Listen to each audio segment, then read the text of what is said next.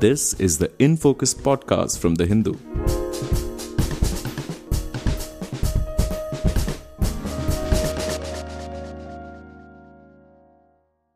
Welcome to the Hindus in Focus podcast. I'm Zubeda Hamid, your host for today. This month, Haryana has been rocked by agitations and healthcare services there have been disrupted as medical students have been protesting against the state government's bond policy. Bond policies for students at government medical colleges usually involve a mandated period of service at a state-run hospital, generally in a rural setting, for students after their graduation, failing which they pay a penalty amount. In Haryana, the government's original policy said that MBBS candidates had to pay an annual bond of Rs 10 lakhs minus the fee at the start of every academic year, which the government would repay if the candidate obtained employment with the state. The service period with the state is 7 years. Following the protests, the Chief Minister then said that the bond need not be paid at the time of admission, and instead students would have to sign a bond-cum-loan agreement with the college and a bank. However, reports indicate that students are still unhappy with this policy. Many states have bond policies for medical students, with the bond amount and the period of service varying from state to state. In general, the understanding is that since students at government medical colleges get an education that is subsidized by the state, they must provide service in return, generally in rural areas where there may be a shortage of doctors. In August 2019, the Supreme Court upheld the bond policy put in place by states, but said that some seemed to have rigid conditions and suggested to the centre that the country have a uniform policy regarding this. Now, there are reports that the Union Health Ministry plans to create guidelines to scrap the bond policy altogether based on recommendations from the National Medical Commission and perhaps incorporate mandatory rural service through a non-financial mechanism.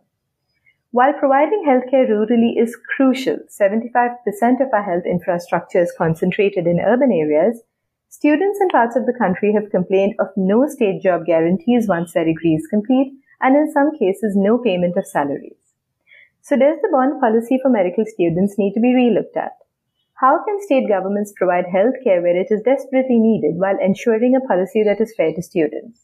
How do other countries handle their rural healthcare systems? And what else can governments do to provide accessible quality healthcare in our villages? To speak with us about this and more, we have with us today Dr. Soham D. Bhaduri, a physician, a health policy expert, and chief editor of the Indian Practitioner. Good afternoon, Dr. Bhaduri, and welcome to the Hindus in Focus podcast. Thank you so much, Zubeda. It's a pleasure to be here. Thank you. Doctor, many states in India have imposed a mandatory bond upon medical college students, which says that they must work for state-run hospitals for a certain period of time after their graduation, failing which they pay a penalty. These bonds have been in the news recently because students in Haryana have been protesting for weeks now over what they say are huge penalties and unfair conditions. Can you give us an overview of the medical student bond situation in India? Certainly. Great. So that's a very good question to start with.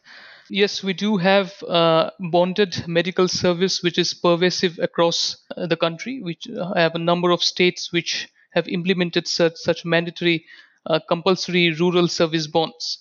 So we need to first look at the principles that underpin these rural service bonds. Firstly, the entire idea is that number one, the state, which is in question, of course, wants students to practice in rural areas to provide their valuable services in there, which is the driving motive behind them. Number two is that, of course, those who have received government subsidy in their education, they have a duty to pay back to the country because they've received the taxpayers, the exchequer's money. So they have a duty to pay back to the country, not the state here. Keyword is the country, which is why these bonds are implemented. Of course, you have Maharashtra, you have, the state that I live in. You have Chhattisgarh, Kerala, Karnataka, of course, the state that you mentioned in your question, Haryana. Multiple states, there are certain principles that overarchingly apply to these states and the compulsory rural service bonds that they have. They are for a variable duration from 1 year to 5 years. They have a certain penalty amount affixed to them, which can range from just rupees 10 lakhs, for example, in case of the UG bonds in Maharashtra, to up to a couple of crores, in fact.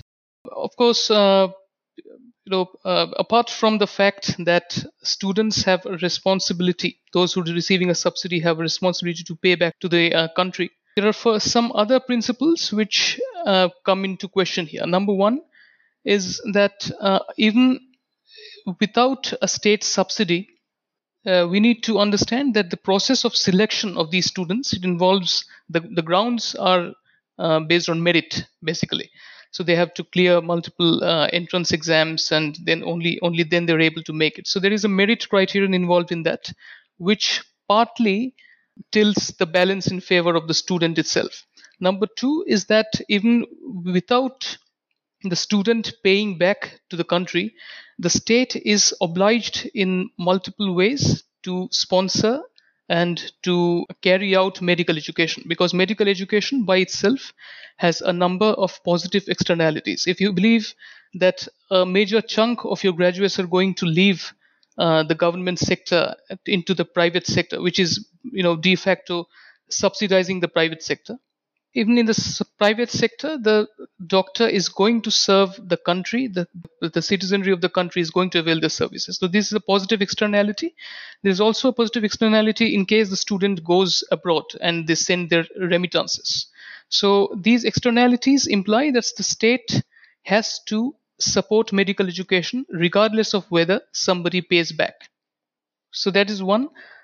Now, coming to the question of Haryana, so this is actually a very unique case in my view, basically, because here we see a shift of intention on the part of the state. It's not just a matter of the student paying back to the country; it's rather the state indemnifying itself.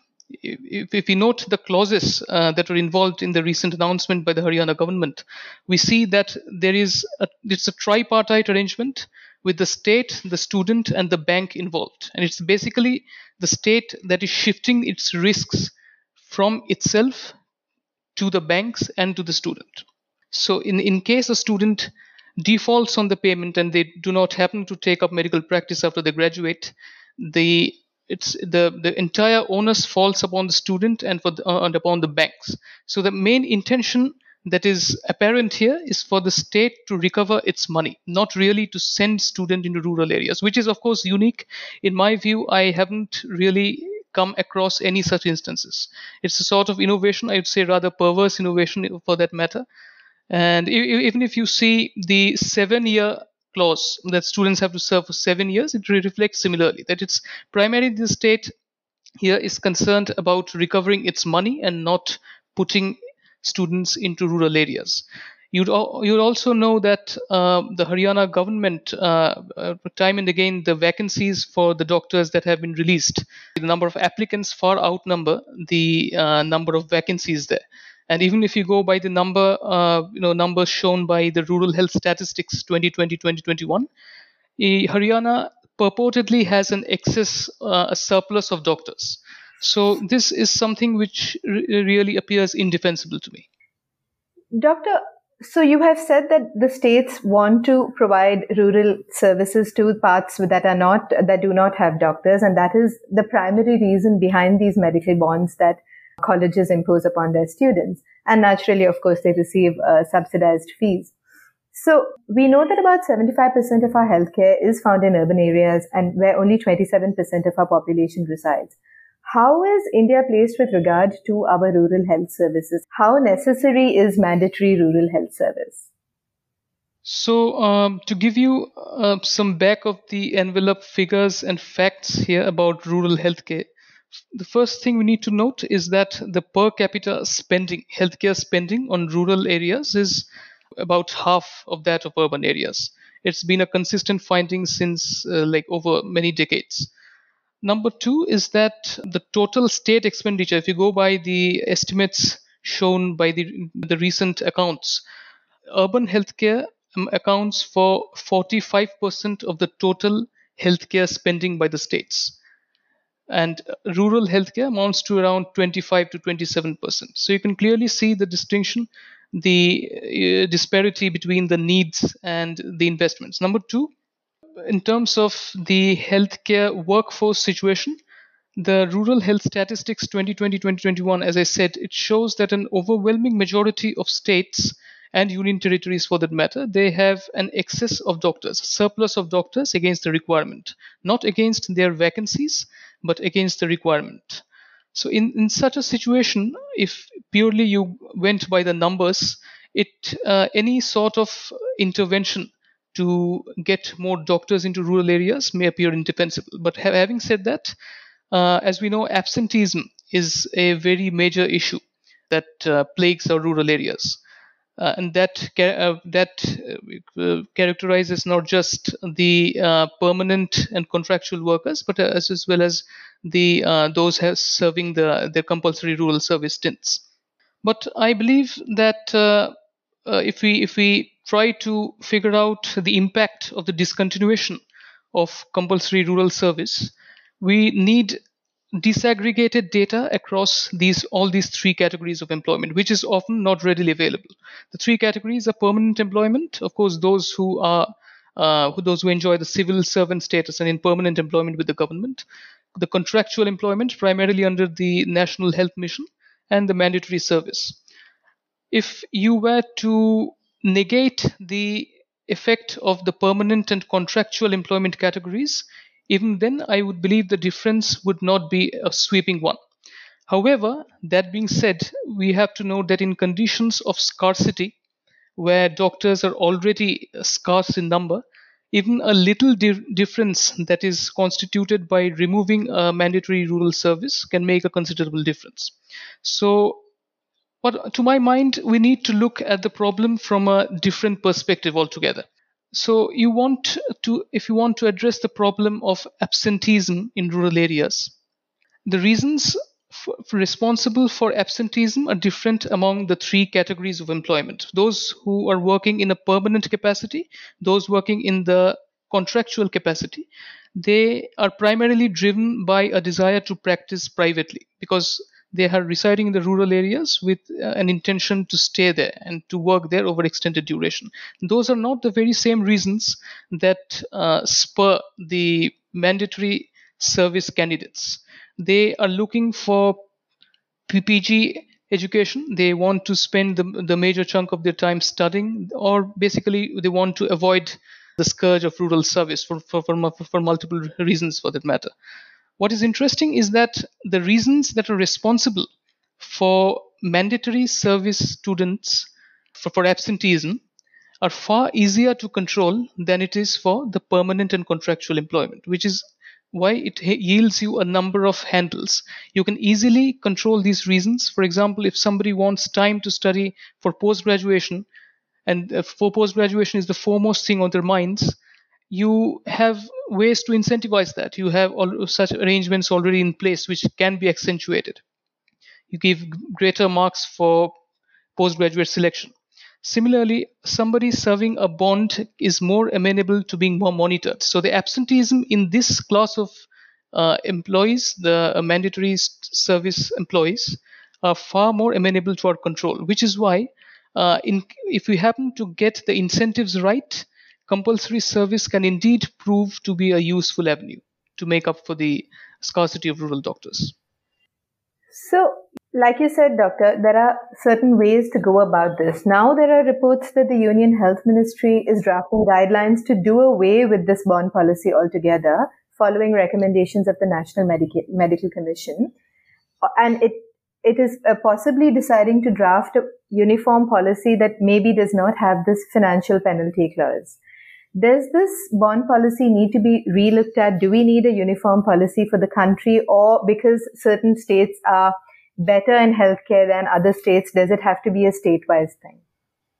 Mm-hmm. So you understand that rural-urban imbalance in terms of because primarily we're discussing the health workforce situation here, but if it applies to the larger picture of healthcare as well, it's a development problem, as you all know.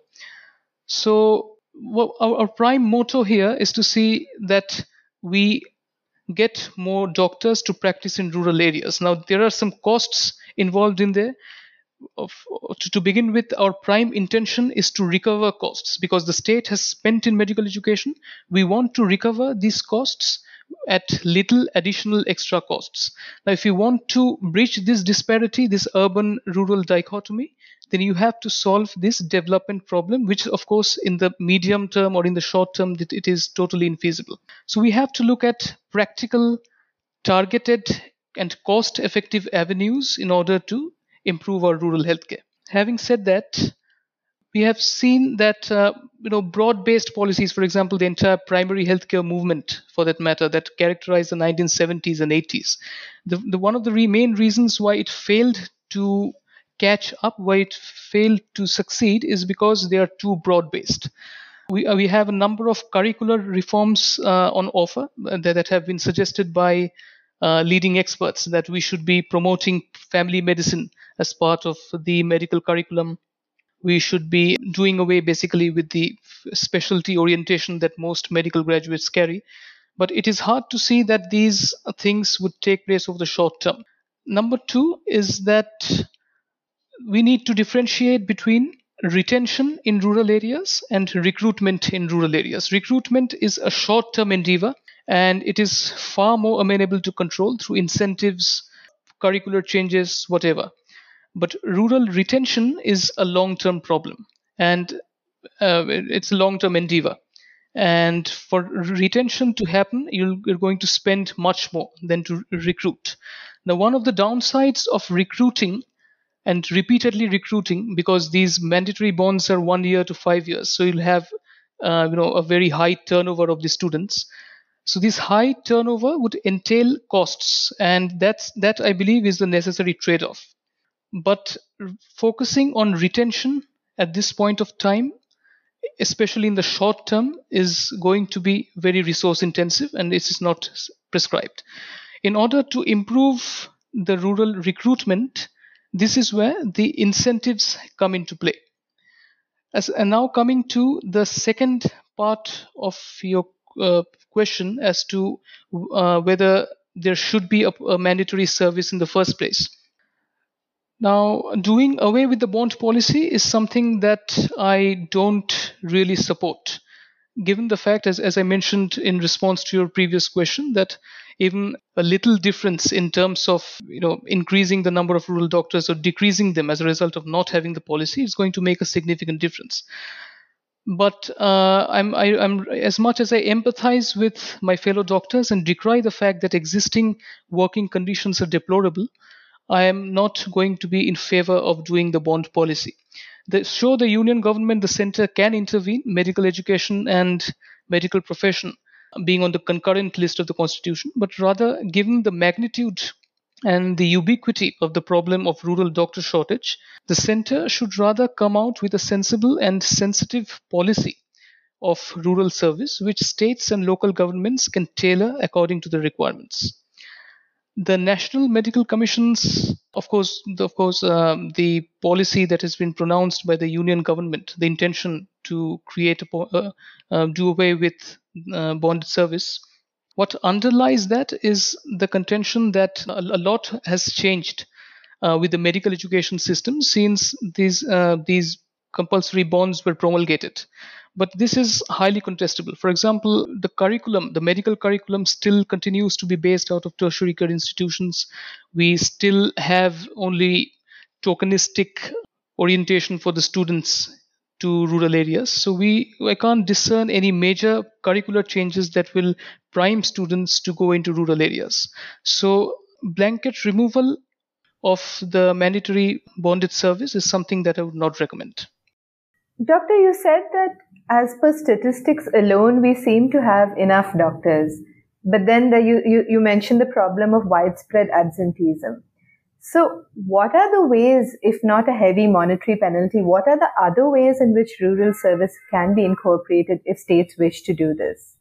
And are there any models in India or abroad that have worked for this in order to help retain rural healthcare personnel? So we need to understand why penalty comes into question here. For any setting that involves a very large chunk of the country's healthcare being provided by the private sector, the role of penalties becomes important at that point. If we had health systems, for example, like Thailand, which have a very large public sector and a very minor private sector that caters mainly for the affluent population.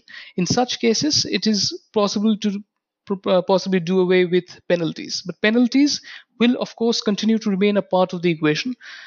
However, that being said, we have to look at bundled incentives, bundled interventions, and not solitary interventions in silos. Whatever successful examples we see across the globe, they are largely, they feature bundled interventions. These bundled interventions include, of course, if I were to put it mathematically, it would be 40% of incentives. Incentives could be financial incentives, educational incentives in terms of postgraduate education reservations, as well as bonus marks for these candidates. And of course, 40% strategic interventions, which of course will come to very soon. And penalties or the coercive interventions have to also comprise 10 to 20% of that.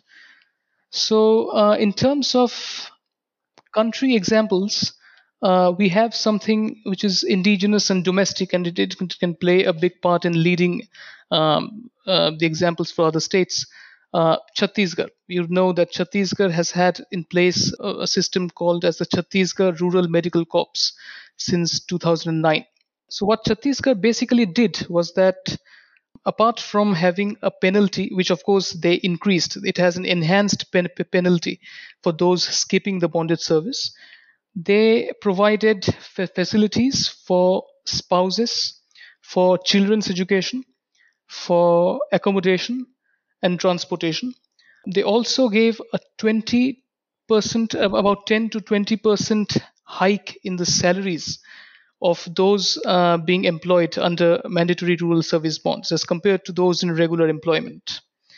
So these are some of the sequentially timed, multifaceted interventions which are applied together, and this has shown considerable improvement in terms of reducing rural vacancies, as well as in terms of hard health outcomes, in sort of the increase in number of outpatient visits and inpatient visits. And we need to note that Chhattisgarh is one of the areas which is characterized by many backward areas, conflict-ridden areas.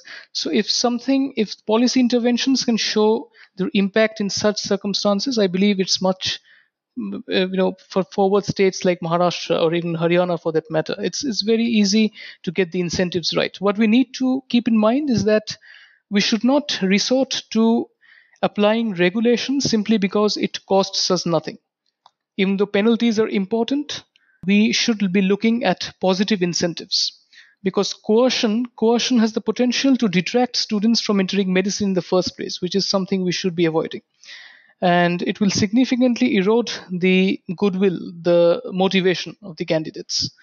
And as we know from history and from the experiences so far, that there are ways to bypass that are not hard to find, especially in the Indian context.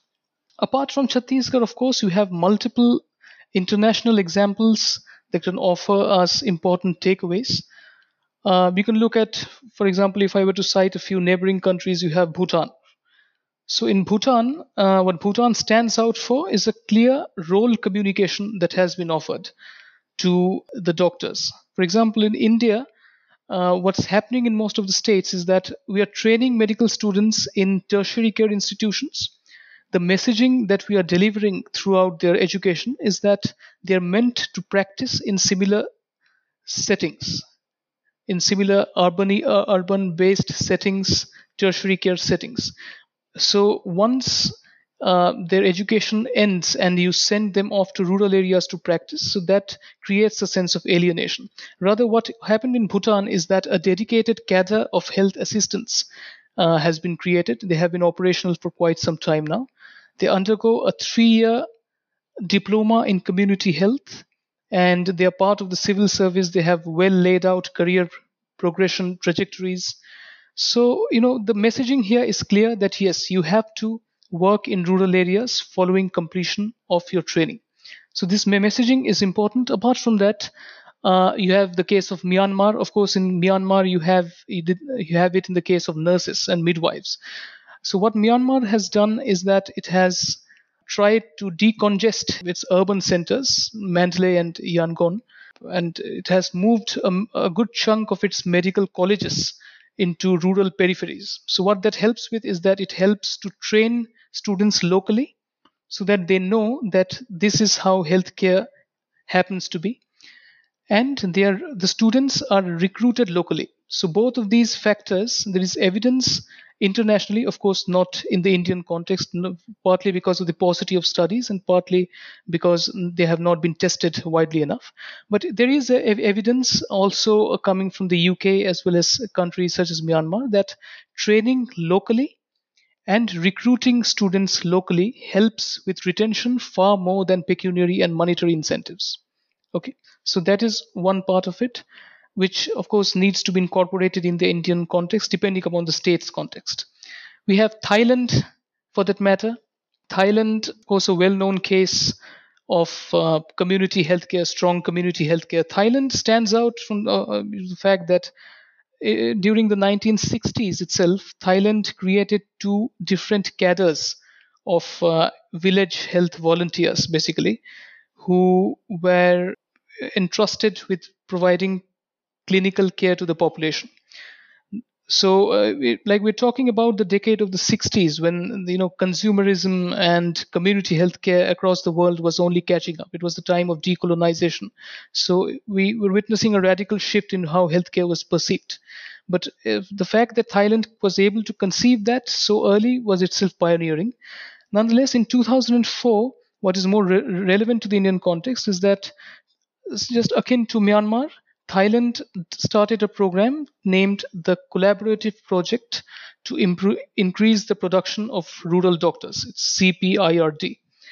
What they did similarly, for 3 years of the medical education, they were held within the community for a certain section of medical graduates. So for the preclinical years, they'll train in universities.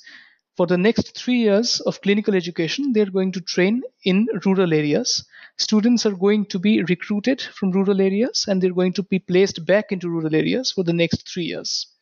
And apart from that, Thailand provided a range of incentives starting from overtime allowances, hardship allowances, best doctor awards, and so on and so forth. You can see that all of these are positive incentives coupled with some amount of coercion, which of course becomes important. So what that did is that it helped reduce the rural-urban disparity in Thailand from a 21-fold difference to a 5-fold difference over 3 decades, basically starting from the 1975 to the early 2000s. So we can see that how such policies that that have 80% of incentives and 10 to 20% of coercion, they can indeed result in visible improvements in the state of rural healthcare. Doctor, that brings up an interesting point I wanted to ask you about. You said that in Bhutan they have a 3-year community health program.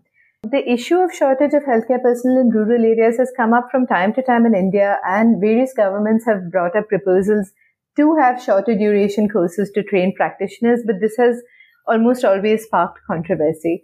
What is that? Is that something that India should consider with certain safeguards? Right. So, yes, certainly. And this goes back a long way, basically.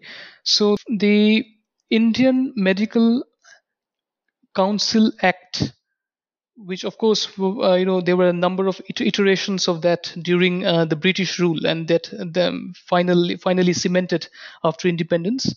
They recognized a number of short-term courses, short duration courses, one of which was the licentiate medical practitioner, which was quite pervasive across the the country, basically, prior to independence.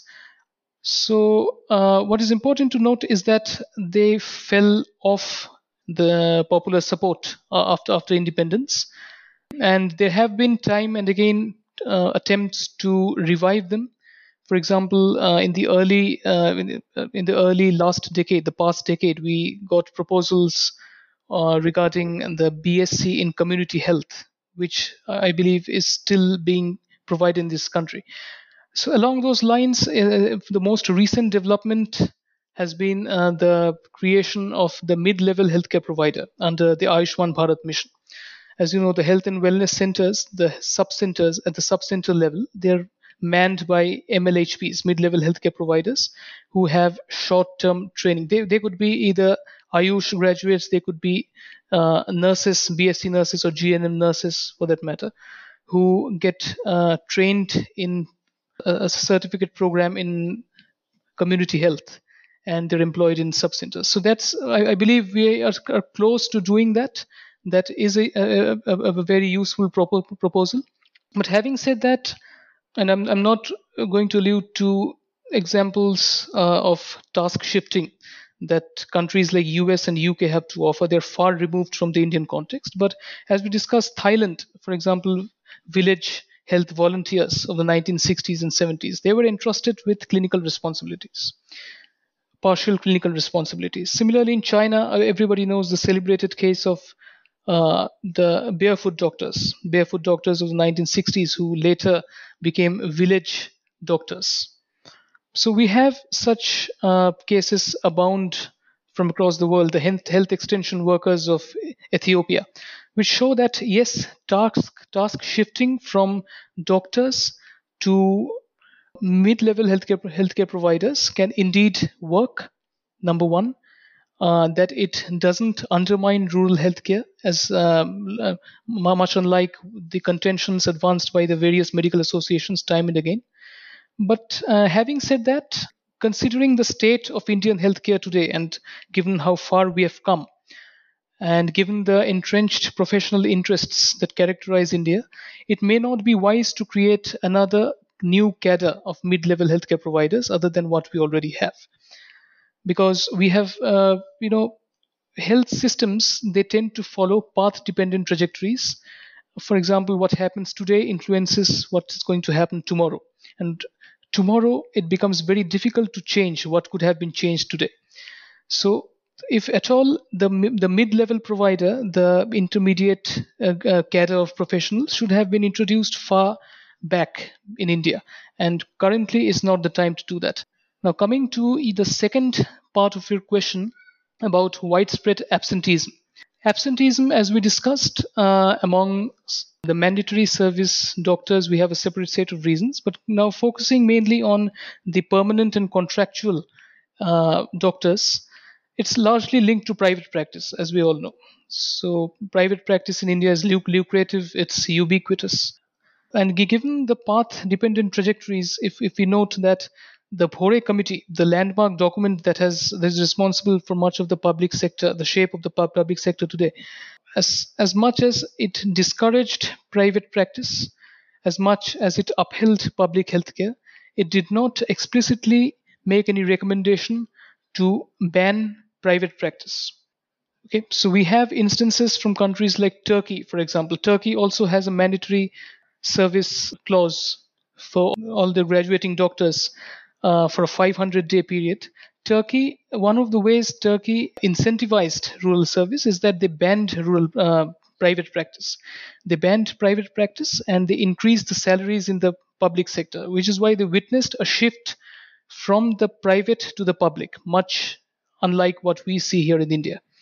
But currently, to ban private practice in India is not a feasible proposition, not just because of the entrenched professional interests, but also because of the current mood of the healthcare. For example, in the last decade, we have seen multiple initiatives taken to expand insurance-based healthcare in this country, which, of course, the private sector has a pivotal role to play in, right? So on one side, while we are looking at expanding public-private partnerships, we cannot really put a blanket ban on private practice. So countering absenteeism by banning private practice or discouraging private practice is not a feasible alternative in today's India. But having said that, to ensure that our peripheral facilities are well staffed throughout the weeks and absenteeism is curbed, we need strong mechanisms to monitor the staff, their attendance, and so on. And decentralized systems, for example, greater participation of the community, of the local government, and then the Rogi Kalyan Samitis and such structures, their role becomes very important. Monitoring is very important. There is no alternative to more monitoring. And we have examples from our neighboring country, for example, in Nepal.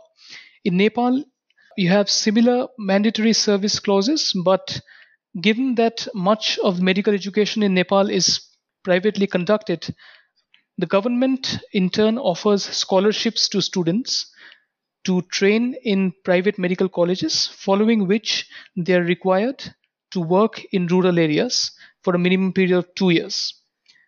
So even in such cases, and of course in Nepal you don't get the license to practice, and you don't get a no objection certificate to move outside the country unless you finish your mandatory service. So even in such cases, we have evidence from Nepal that despite an apparently sound structure, if you're not good at monitoring, if you're not good at ensuring adherence and attendance in the periphery, then no arrangement is going to work. So in that case, the role of the Gram Panchayats become very important. Apart from that, in order to empower the mandatory service doctors, in order to incentivize them to move to the peripheries, we have to keep in mind a few elements. Number one, why do students get discouraged? Number one is that immediately after their training, they're not really prepared to take on independent responsibilities. In such a case, we can follow the precedents of countries like South Africa. For example, South Africa has a 2-year internship period rather than a 1-year internship period. This is not to say that we also incorporate a 2-year internship, but the gist of the matter is that we need to adequately equip our students with the right amount of skills in order to be practicing independently. That happens to be a very daunting task for the students. Number two is, as I said, we need to work on recruitment, not retention in the short term. And to improve recruitment, you can just tweak with the existing incentives, just increase the existing incentives, and that's going to serve you just fine. For instance, if you have ever wondered, the minimum that I know, the clause, the bond penalty that is supported by the state is about 10 lakh rupees. That's going to be the median amount. Why is it that a person, because of course in rural service settings, the salaries for the fresh pass outs is, if anything, it's a notch higher than the private sector for the similar designations. Why do they avoid rural practice? Why do they get ready to pay penalties up to rupees 50 lakhs, up to 10 lakh, 15 lakhs crores for that? What is it that discourages them? Because it's just a matter of a couple of years or 1 year at the most. So we have to understand that we are doing something fundamentally wrong there, that we don't need exorbitant incentives to get doctors to practice in rural areas. What we need to do is give reasonable amount of accommodation, give them a good pay hike for working in rural areas, arrange for greater supervision of these doctors by the permanent doctors or those above them, ensure that attendance monitoring systems are in place, because I've personally been witness to that, and in a number of visits that I've made to the periphery, you'd know that it's far easier for a student to pay up a certain amount in the form of bribery or the corruption, and to be able to be exempt from the rural service than to totally abdicate rural service by paying the bond penalty. So by de facto, their names are on the list, but they're not actively working there. So you need to give the right incentives. You need to give the right supervision, the right high hand-holding, accommodation, the correct incentives. And I figure that given where we stand today, it's not going to take us a lot of, it's not going to cost us a lot. So a multi-pronged approach, essentially. The positive incentives, encouragement, hand-holding, training programs, as well as a long-term approach towards, of course, spending more on rural healthcare. Right. But what is noticeable is that It's not going, because since the state wants to recover its expenses for a student to pay back to the society, we have to make the arrangement really cost effective. Because we can't say that we are going to develop rural areas in order to attract doctors there. So the second intention here, it's subservient to the first one. It's a development question. We can't develop rural areas purely because we want doctors to go there. Rather, we want cost-effective interventions, and to increase the incentives and to build upon the existing structures is not going to cost us a lot, and it is going to pay back a lot to us. So we need to keep that in mind, and we need to stay away of interventions that are largely coercive in nature. Yeah. Right. Thank you so much for speaking to us today, Doctor. Thank you so much, Zubeda. It's been a pleasure. Thank you. In Focus will be back soon with analysis of the biggest news issues. In the meantime, you can find our podcast on Spotify, Apple Podcasts, Stitcher, and other platforms. Just search for In Focus by The Hindu. We'll see you soon.